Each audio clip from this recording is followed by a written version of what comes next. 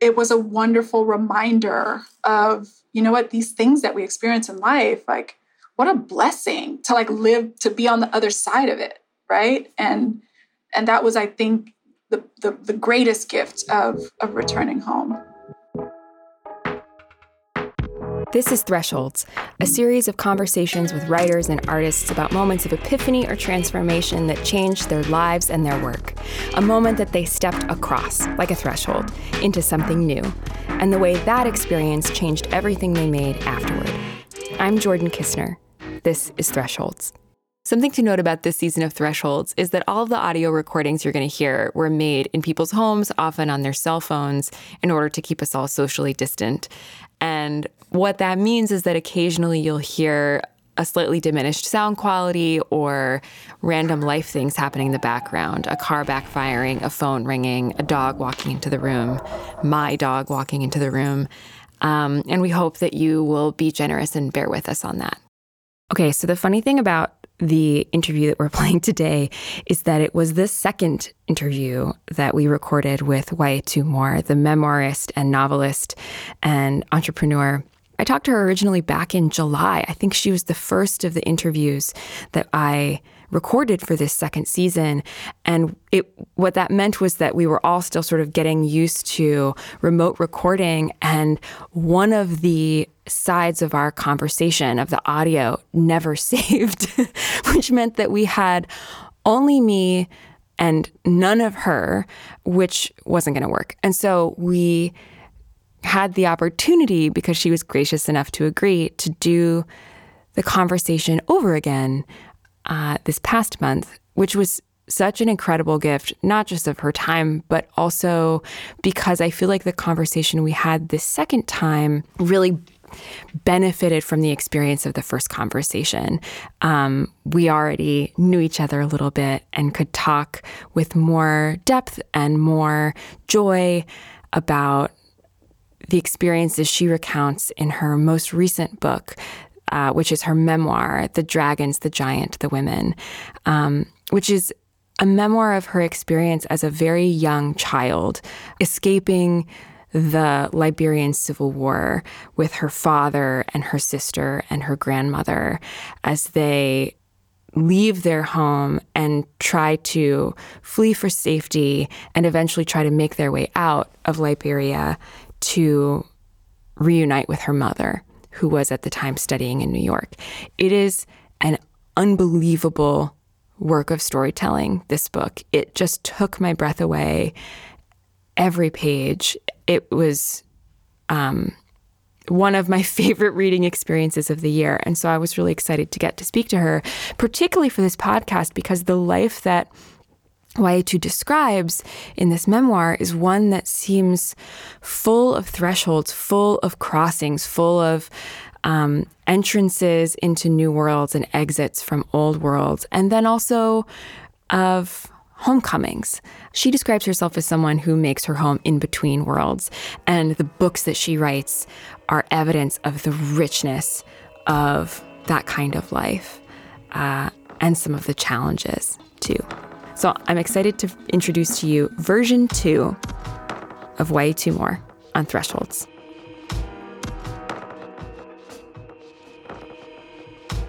My memoir it's really an exploration of identity, what I consider a cross-cultural identity, having spent my formative and developmental years in a different country than the one that I was born in. And I'd been in the U.S. since I was 5 years old. I'm 35 now. So my home is America. I have very American sensibilities. But I always recognized that by nature of my name, obviously my skin color, I was seen as foreign, as being African. But when I go to Liberia, I'm seen as foreign. And so it's this life in the middle, balancing a life in the middle that I think I was always in some way exploring. I've been telling some iteration of this story for quite some time, since I was younger, because what happens is if you have a unique name, unique phenotypical characteristics, then people tend to ask, well, where are you from? And I would initially say Texas, specifically when I moved to New York. And that they would say, where are you from, right? Because New York interrogates identity in that way. And so because of that, you end up, I've told this story so many times that it was something that was in the works, I think, my entire life. And I found that when I was doing publicity for my novel, I was getting asked about my personal history quite a bit, right? And how my personal history affected my novel. And I think that's like perhaps somewhat of a craft question that many writers get asked. But I think for some writers, you get asked that a bit more. If you assume a certain identity, the expectation is that you're pulling from personal experiences as opposed to some innate creativity. So I wanted to just put it out there for once and all. And it wasn't until I returned to Liberia after being away for 25 years at that point that I realized that it had culminated and it was time to put it on paper. And the story is when the war started in Liberia, my mother was in school in New York. We were still in the country with my sisters and I were still in the country with my dad. And we lost touch with my mom. We had to leave Monrovia. We actually went into hiding into my maternal grandmother's village. And on the way there, my dad saw someone who used to work for him, and he gave a rebel some money to let the guy go. And the guy was able to escape to Ghana and get in touch with my mom and let her know exactly where we were. So the book really explores how it was that my mother was able to find us, the tools and the people who played a role in getting us out of Liberia when the border was closed, and then just assimilating to American culture as an immigrant, but more specifically as a Black immigrant, because I do think that Black immigrants have a different experience. There is a duality of one, in the same way many immigrant groups do, you view America as the world's emerald city. It's the land of opportunity where anything could happen. And that's an incredible privilege to just go into a space, enter a space, loving it and holding it to such prestige in that way. But then as someone who is Black in this country and considering America's history with racism and race, then realizing usually quickly, but for some it takes a longer time, that your existence here has different implications than what you imagined it would before you immigrated here. And so the book is an exploration of that. It feels like one of the great moments of joy that we see in this book is when you eventually return to Liberia and see your grandmother again. And I was hoping you could describe why you went when you went and what that was like. It was a boy. Isn't that horrible? There's this horrible breakup that I had this existential crisis where I was just like, you know what am I doing here? What's going on with my life right now? And examining everything about my womanhood, about my artistry, what I wanted my life to be, how I was going to move in a purpose-driven direction. And yeah, heartbreak will do that. It makes you re-examine everything. And so I would say that was probably the catalyst, because I went from exploring, going everywhere, being out in these Brooklyn streets to just being at home for 6 months. I had a COVID experience 5 or 6 years ago where I self-quarantined for maybe about 4 months or so. It was mostly in my apartment. And during that time, yeah, I did a lot of thinking. And but then from there, because I was thinking of re-examining and dissecting my womanhood and my femininity, began to think of these women who had played such important roles in my life, like my mother, like the rebel soldier who helped us, like my grandmother. And I knew that it was time to go back. There was no other place that I could go for healing and for answers, the sort of answers that I was looking for, than my first home.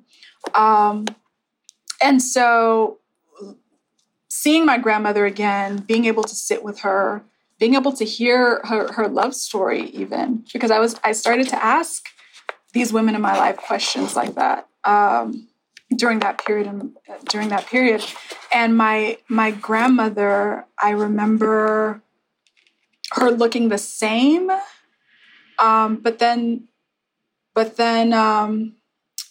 she was like a revised version of like her, because my grandmother's very regal.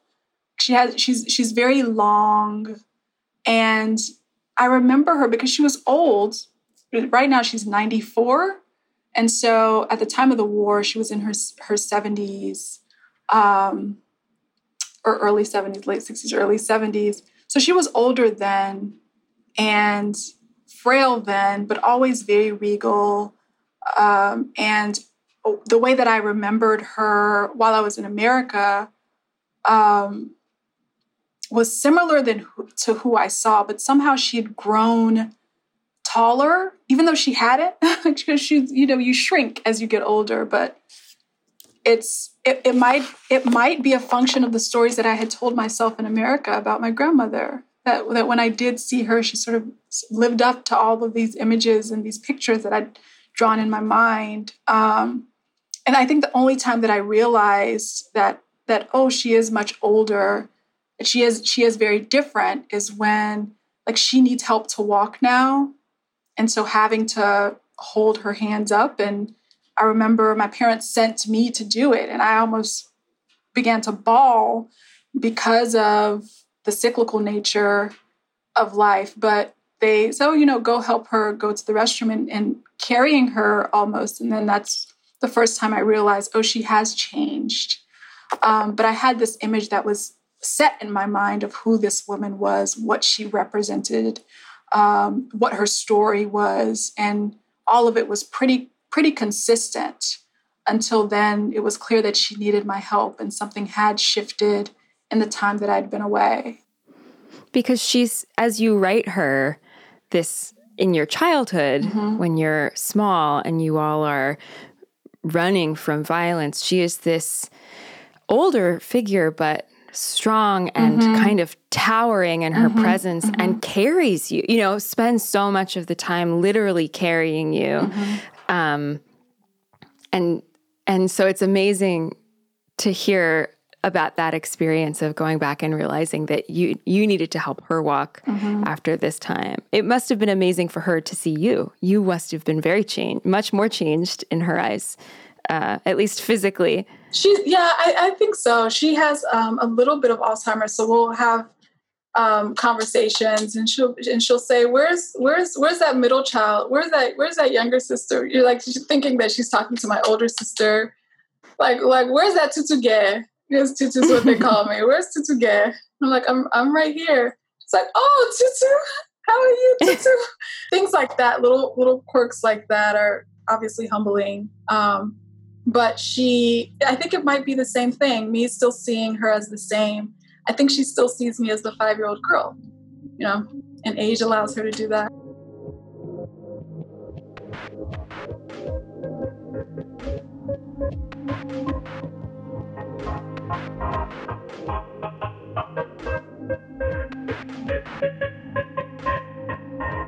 It was the first time that I was called the N-word, which, thank God, was the only time that I was directly called that. And we were kids, we were younger, we went to this corner store, which I also mention in the memoir. And there was a storekeeper there who had verbally harassed myself, a few friends of mine who were all young African-American girls. And up until then, if anything would happen that seemed like it might have been racially motivated, and if I went home and would say, oh, I think this thing happened, this weird thing happened, and my parents' explanation, because even though they were totally aware and smart, so they knew the human condition and its detailed consequences as it pertains to the different ways people stratify, they did have a bit of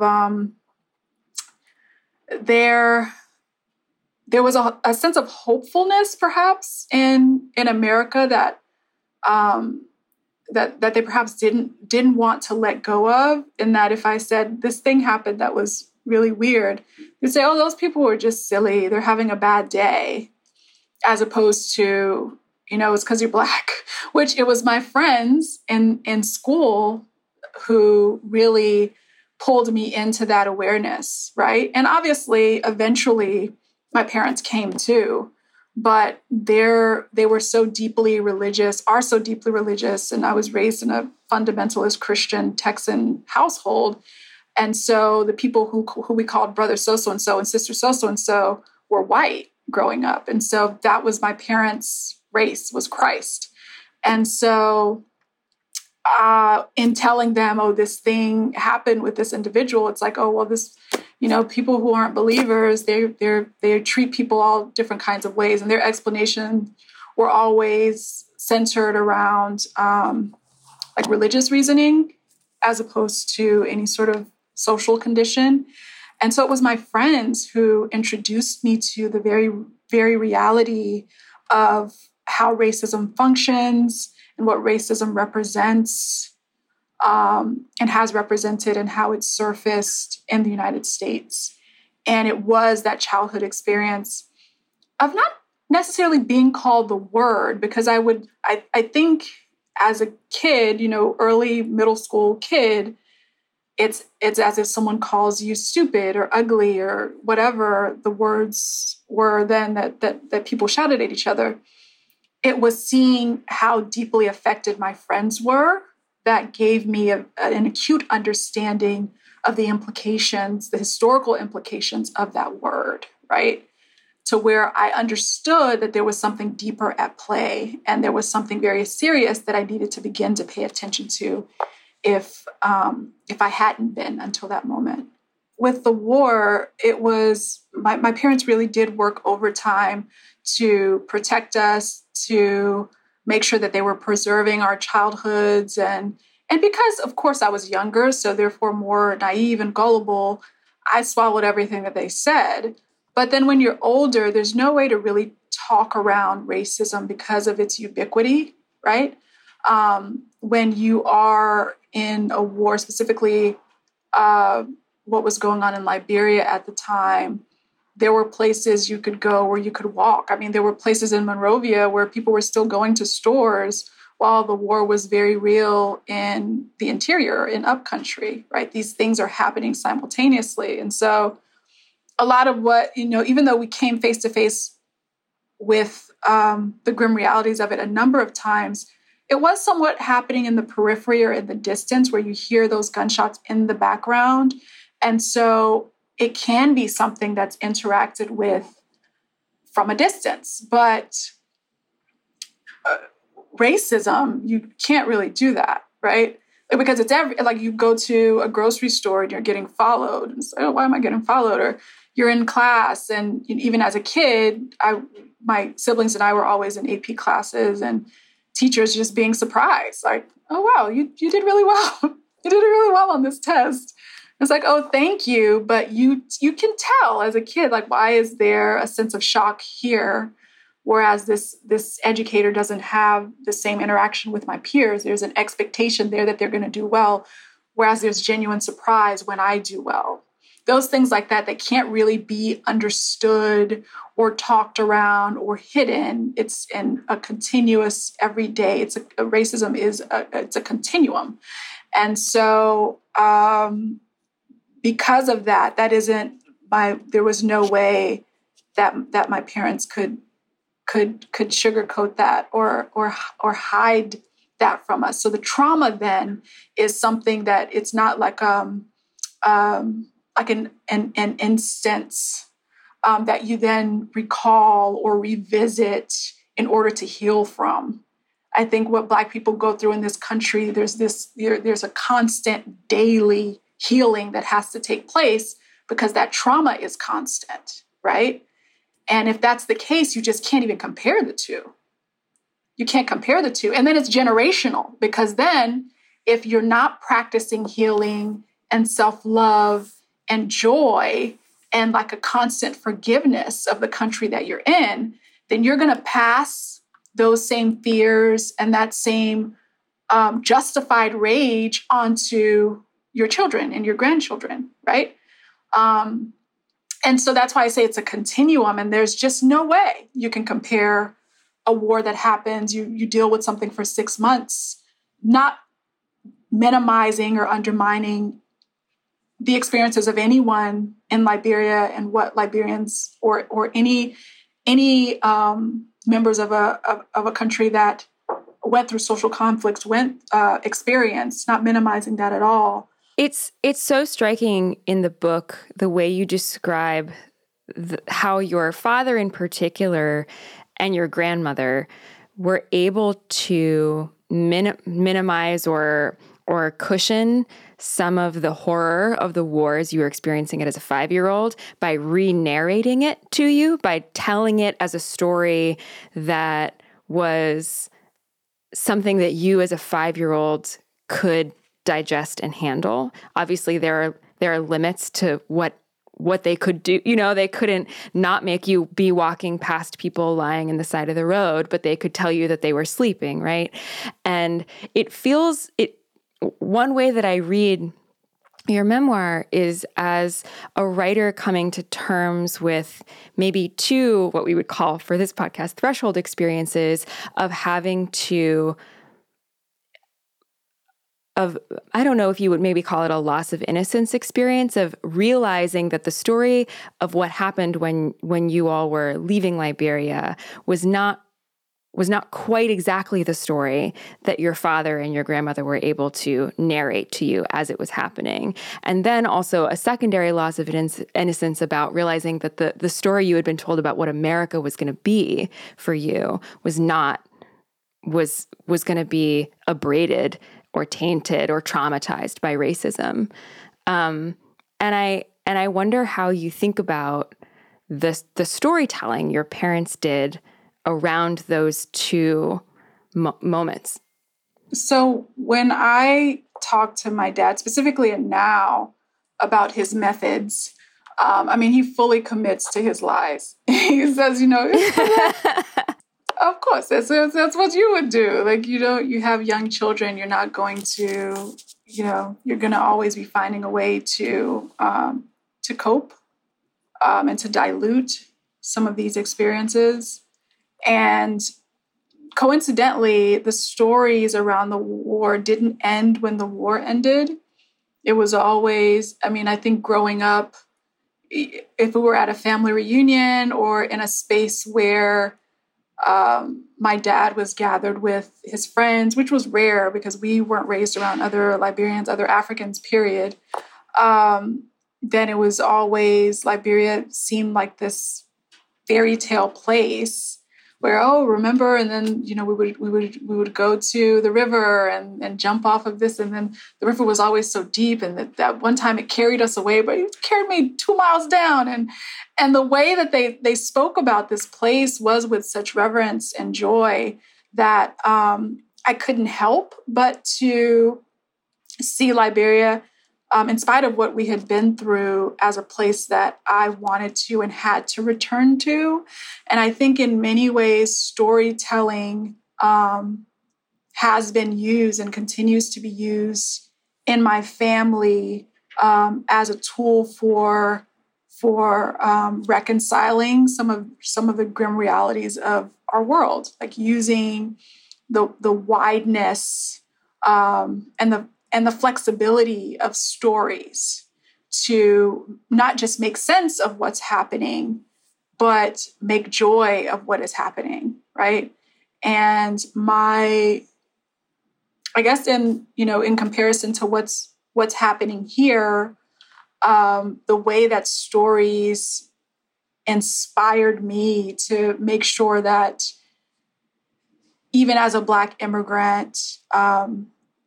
So first of all, my family, my paternal side, they can link their history. I can link my history to American slavery, which is not the case for many Africans. But my father always, he would use stories based on obviously truth of the diaspora of Pan-Africanism to connect the dots and make sure that I was always looking at being Black as an international body. I was part of something, and I was part of a struggle that is similar in these different places I found myself in. And his stories definitely contributed to that as well.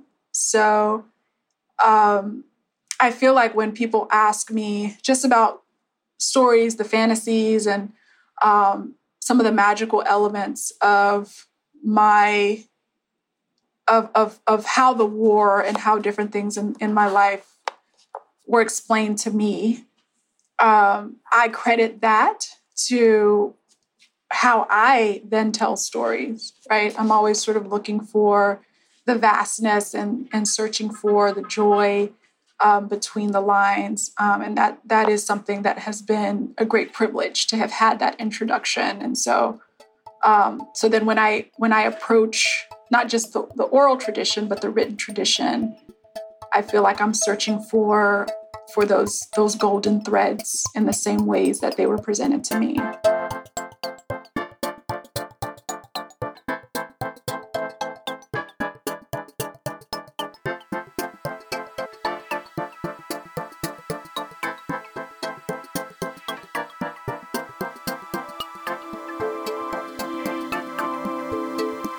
My friend had made a comment about how, as an immigrant, she said she was an immigrant and I was a refugee. And she said, as an immigrant, my life where I came from in my country in Africa was dire. There was no hope there. We had to leave, and we were looking at America as a better place, a new chance. Whereas you as a refugee, it's something that you had a great life in Liberia, and then you all came here because you had to. And so doesn't that make your experience any different? Like, doesn't that make your view of America different? Doesn't that make your view of home different? And it's interesting because I had never looked at it in that way, because my parents had always, in their recollections of the war and us talking about what we'd went through, it was always presented as this huge privilege, right? Like, not that, how sad we had to seek refuge in another place or we had to immigrate to another place. It was always, look at this huge blessing that we have another chance. Like, how amazing is that? How privileged are you that you get to be here and that you get to make something else of your life? What an incredible privilege. What are we going to do with it, right? And so the framing of our experience, I never viewed it as anything that I should be ashamed of. I never viewed my life as something that, any element of my life, any instance of my life, as something that I had to hide. And in returning to Liberia, spending time with my parents again, spending time with my grandmother, having the conversations with people who had been through the war, I returned to America with that certainty, reacquainting that certainty of even something like a heartbreak. That's something that you should wear as a badge, because how rare to fall as deeply in love as I was. And I know the way now. I know how to walk through this maze. And I was right, because from that experience, I was able to open up in ways that I wasn't before. And now I'm in a beautiful, very happy and fulfilling marriage, right? And so it was a wonderful reminder of, these things that we experience in life, like, what a blessing to live, to be on the other side of it, right? And that was, I think, the greatest gift of returning home. You've said before in different interviews something that you alluded to at the beginning of our conversation, which is that there's always been for you this kind of in-between feeling of people in the U.S. asking, okay, but really, where are you from? And then in Liberia, you're also seen as a foreigner, as someone who's not from there. And the last question I wanted to ask you was about whether you have, in the last, however many years since going back to Liberia for the first time and writing this book, located a home that feels like your home, or if in-betweenness feels like a good home for you right now. In-betweenness is there's something very, very peaceful. There's something that puts me at ease, knowing that I can travel without effort between worlds. It forces me, I think, to find homes of people, right? Which could have its disadvantages, because then when you lose people, it hits you that much harder. But the people who have stayed in my life, I tend to be a loyalist to people who I've known for a long time, because they're my association with groundedness and a sense of belonging to a place. That association is made through people. But that in between space, that I look at that as a privilege of having different places that I feel a sense of ownership of, and I know have owned and embraced me and our story. Historically, in all different kinds of storytelling cultures, animals that are like chimeras, or animals that can traverse two different worlds, are magical and powerful. That kind of in-betweenness is a kind of magic, which is an idea I've always loved and resonated for me when you were just talking, because so much of your books are about bothness and about magic. It is. And in addition, it is a special place also because, on the other side, it can be alienating, right? That aloneness, you feel that space, that loneliness with imagination and musings and creativity. So maybe the magic lives in there somewhere as a result of some of the isolation. But sure, I can certainly see some of even my leaning toward fantasy and magic as being a result of existing in that space. Thresholds is a production of LitHub Radio. We're produced by Drew Broussard and Justin Alvarez. Music and editing by Laura Faye Oshwood of Arthur Moon. Our art is by Kirsten Huber. Special thanks to Farrar, Straus, and Giroux. I'm Jordan Kistner. You can find me on Twitter and Instagram at jordan.kistner. We'll see you next week.